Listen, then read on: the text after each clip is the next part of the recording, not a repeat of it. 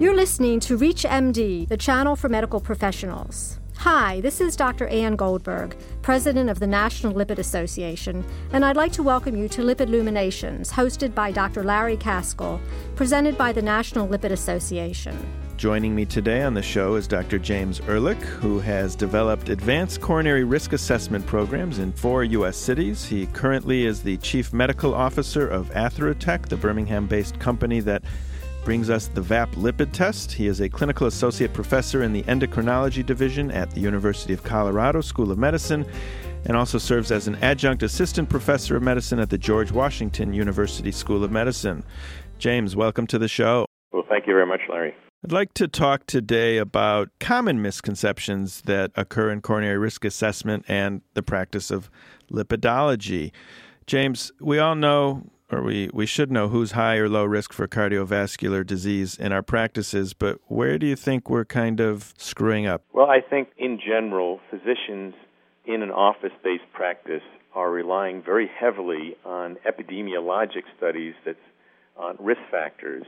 And what happens is that the individual who has a heart attack, 62% of them only have 0 to 1 major modifiable risk factor. So these are not train wrecks. These are individuals like you and I who, might be a little overweight, might have one abnormality, and yet these are the people who wind up in coronary care units. And so I think it's a humbling experience. I think physicians have very little information at their fingertips in an office practice of who's really at high risk and who can be reassured that they're low risk for cardiovascular disease. All right, so I want to assure my patients and myself that they are low risk. So what do I do? What is the best test or best series of tests I can do to confirm that? Well, I am one of the many plaque imaging enthusiasts. We help develop a few societies in atherosclerosis imaging, and our group generally believes that you need to look directly at the heart, coronary arteries, or at other arteries, and look for the presence of disease.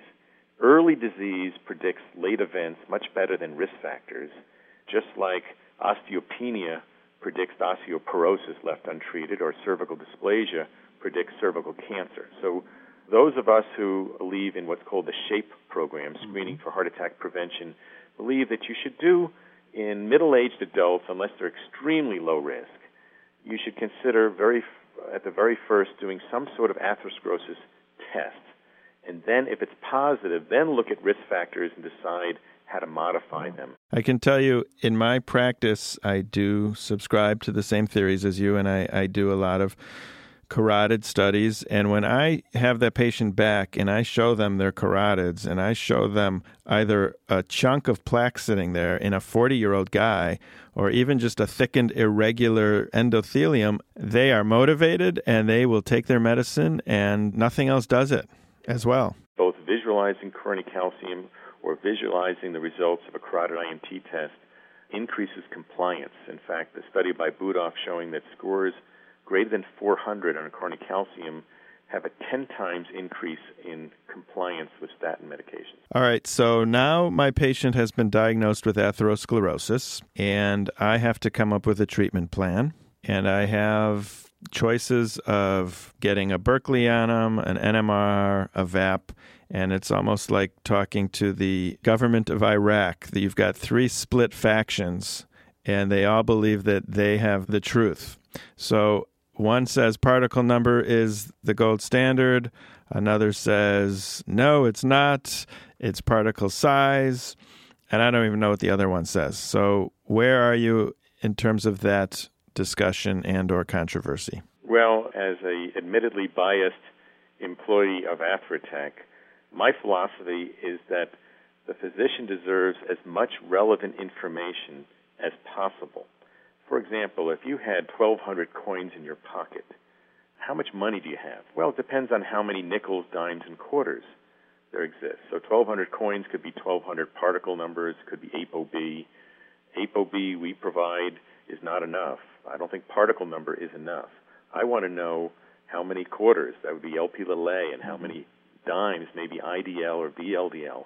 And so our philosophy at Atherotech is that the doctor deserves a direct LDL on every measurement, and needs things like Lp(a), IDL, VLDL, size and density, all that information, ApoB, ApoA1, which we're releasing very soon, all that information can help tailor therapy. So I wouldn't argue with the value of any of the tests that are available. We just think from a value point of view, to obtain as much relevant information as possible on one sample of blood is the way to go. You said that ApoB is on its way. When is it coming? ApoB is already there. ApoA1 probably in the next month or 2 months, and ApoB over ApoA1, which is widely considered internationally as a very good general predictor of future events, to look at the total atherogenic burden divided by the total protective number of particles. Well, what about size? You got A, you got B, you got AB. Atherotech wants everybody to be A. So do you still think it's worth chasing particle size and trying to convert people with something like a niacin to get them to be nice and big, fluffy LDLs? I think it is. I think the studies that have looked at arteriographic progression have shown that patients who have pattern B will progress more rapidly in their event rates. The Plaque 1 and Plaque 2 studies have shown that these are the best predictors of events. So I think it's valuable, and I think from a teaching point of view, to actually show the patient that they're moving in the right direction when they all need some compliance when taking combination therapy, particularly with niacin. I think it's very helpful to show that they're moving in the right direction in all of their numbers, including particle size and density. If you've just joined us, you're listening to Lipid Luminations on ReachMD. I'm your host, Dr. Larry Kaskel. Joining me today, Dr. James Ehrlich, who is the Chief Medical Officer of Atherotech, who brings us the VAP lipid test. He's also an associate professor at University of Colorado School of Medicine and adjunct assistant professor at George Washington University School of Medicine. We're talking about common misconceptions in coronary risk assessment in lipidology. James, most of my heart patients, I'll say all of them, are pretty much under control. This is my misconception, that they're all under control because I've got their LDL at 70 and I'm done. Right. I think that's probably the most common thing that we hear from cardiology groups especially. The cardiology groups like to say that their patients are all under control. But yet 60% of them are still having events. Right. And this issue of residual risk has not been well appreciated until recently. Here's how I define control. That your direct LDL is below 100. Studies have shown that 50% of the samples that show an LDL below 100 by calculated methods are actually over 100, so there's 50%. So a direct LDL has to be less than 100. I got to hear you say that again, and I think everyone needs to hear that statistic again. Yeah. In a study of almost 14,000 patients who had coronary heart disease or CHD equivalent, their bloods were simultaneously examined by the standard cholesterol test and by a direct LDL method. 61% of those people actually had their LDLs below 100 by the calculated Friedewald equation, so those people would have been considered under control. Only 31% of those people actually had an LDL below 100. So a physician who says that my patient has a cholesterol under 100, therefore they're under control, from that point of view, may be wrong because they have about a 50% chance of not being under control. So that's one issue. The second issue is, as we know, many patients will go on to have events even though their LDLs are low. So another definition of control is that they don't show subclinical progression more than 15% per year. In studies looking at coronary calcium imaging, 93% of events occur in the group that progresses in coronary calcium more than 15% per year. This very much relates to this whole idea of residual risk that you and I talk about at lipid meetings, where all the studies that looked at from a TNT and PROVE-IT, and all the studies that looked at patients who have LDLs at 70 and 65, the majority of risk still remains because there are other factors, for example, HDL and remnant lipoproteins, that can still be abnormal even though you've taken care of the LDL matter. So I think cardiologists have to be a little bit more sophisticated in this area and believe that their job is not over just by putting people on statins. Let's bring up another misconception. I've done a EBCT or a coronary calcium scan, and there's no calcifications.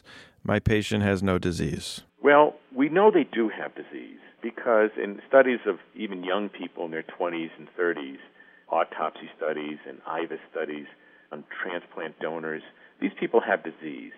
But a score of 0 in an asymptomatic person is very reassuring because the event rate is only 1% in 10 years, or 0.1% per year. So yes, they may have soft plaque, but if you have a true 0 score by EBCT, you can define this person as very low risk. Now, if the person has symptoms, it can be a different story, and so we don't use a negative score in a symptomatic patient as reassurance that you'd look at the clinical picture and they could have a vulnerable plaque. The problem generally is that physicians believe that we need to find the vulnerable plaque. We need to find the vulnerable patient. So if you have a lot of coronary calcium, you're vulnerable because you have a lot of opportunities. What lies under the surface that we don't see that's associated with a lot of calcified plaque that we should worry about. So this emphasis on vulnerable plaque may be overemphasized in the sense that we really just need to find a person who has a lot of atherosclerosis and then make the assumption that they probably also have plaque that's vulnerable to rupture. James, teach my audience that a normal angiogram is not considered normal, that it's a misnomer. That's right. An angiogram is a two-dimensional luminogram. It's now known that 68% of events occur in people whose worst narrowing is less than 50%. And as you know, stress thalliums and stress echoes and all those things become abnormal at about 70%. And so the angiogram is often underestimates disease primarily because of remodeling, what's called the Glagov phenomenon. So as the person develops more and more plaque, the coronary arteries enlarge outwards, preserving the lumen, and so this luminogram will look normal until very, very late when finally there's negative remodeling. So it's very common for a cardiologist to say that the angiogram looked normal, and that can be an illusion because you can hide a tremendous amount of atherosclerosis. So it's non-obstructive atherosclerosis that kills most of us, and these tests that rely either on perfusion imaging like stress tests or the angiogram that relies on very significant blockage often will underestimate disease. Dr. James Ehrlich, thank you very much for coming on Lipid Luminations today. It was my pleasure. Thank you, Larry. Thank you for listening to Lipid Luminations, presented by the National Lipid Association. For more information, please visit www.lipid.org. ReachMD, the channel for medical professionals.